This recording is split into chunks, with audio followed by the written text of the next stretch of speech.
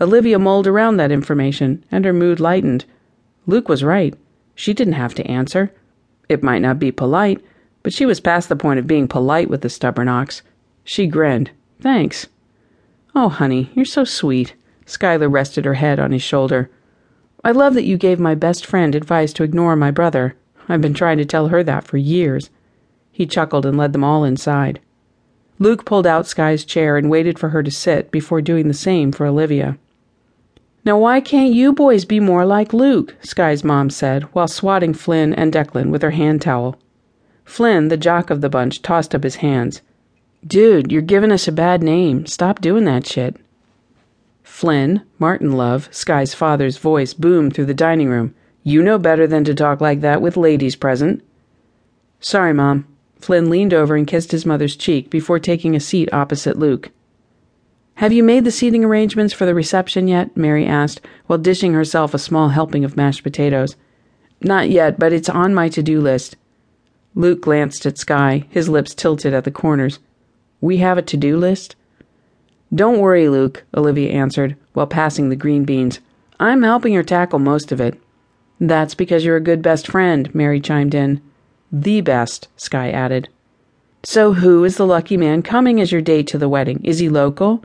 Stick with the truth, Olivia thought to herself.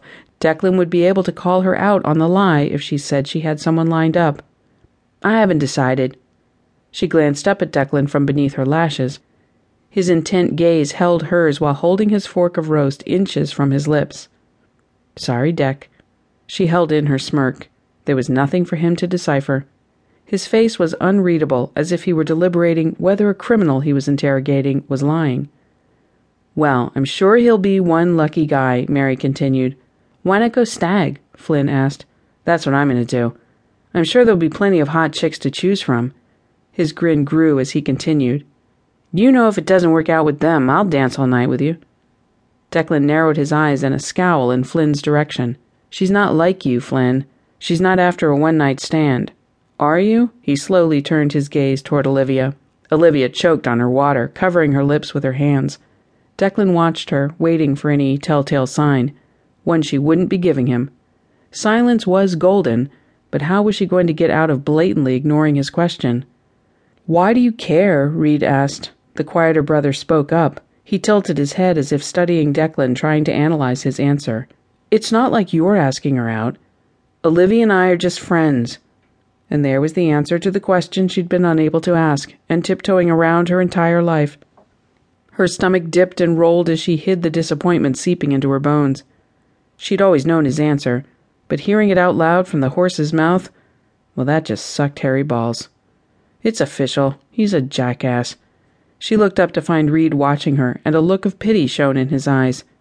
She gave him a sad smile. Skylar pointed her fork in the air. Who are you bringing, Reed? Reed sputtered, I haven't decided. Like you have options, Flynn joked and knocked his brother's arm. Thankfully, the conversation moved past dates and on to more interesting aspects of the wedding, like food, cake, and dresses. A hollow ache bloomed inside of Olivia as she sat quietly through the meal, watching the others while picking at her food. On more than one occasion, she'd caught Declan looking at her in silent question. After lunch, Sky and Luke helped clean dishes. I'm going to head out unless you need help, Olivia spoke quietly so the others couldn't hear. Don't let Declan run you off, Sky answered. That would imply he put in effort, which we both know isn't happening. Olivia rolled her eyes. Then again, if she runs, he might actually chase. Luke smiled as he wiped a plate and stuck it in the drainer. Sky stopped washing and turned to him, her brows dipping. We're talking about Declan. He wouldn't know a good thing if it bit him in the ass. Luke nodded. You've got a point. Luke gestured toward the back door. I'd go through the backyard if you want to avoid him. I'm sure they're settled into watching sports in the living room. Thanks. Olivia plastered a fake smile on her face. Call me tomorrow, Sky, and we'll do wedding stuff and check out how the rebuild of our store is going. Thinking of the rebuild left a sour taste in Olivia's mouth. It reminded her of the maniac that had put Luke and Sky through hell. In a week's time, he'd managed to burn down Sky and Olivia's store they'd spent their entire life planning, and trying to kill Luke and Sky in the process. The killer had left Olivia fighting nightmares for months to follow.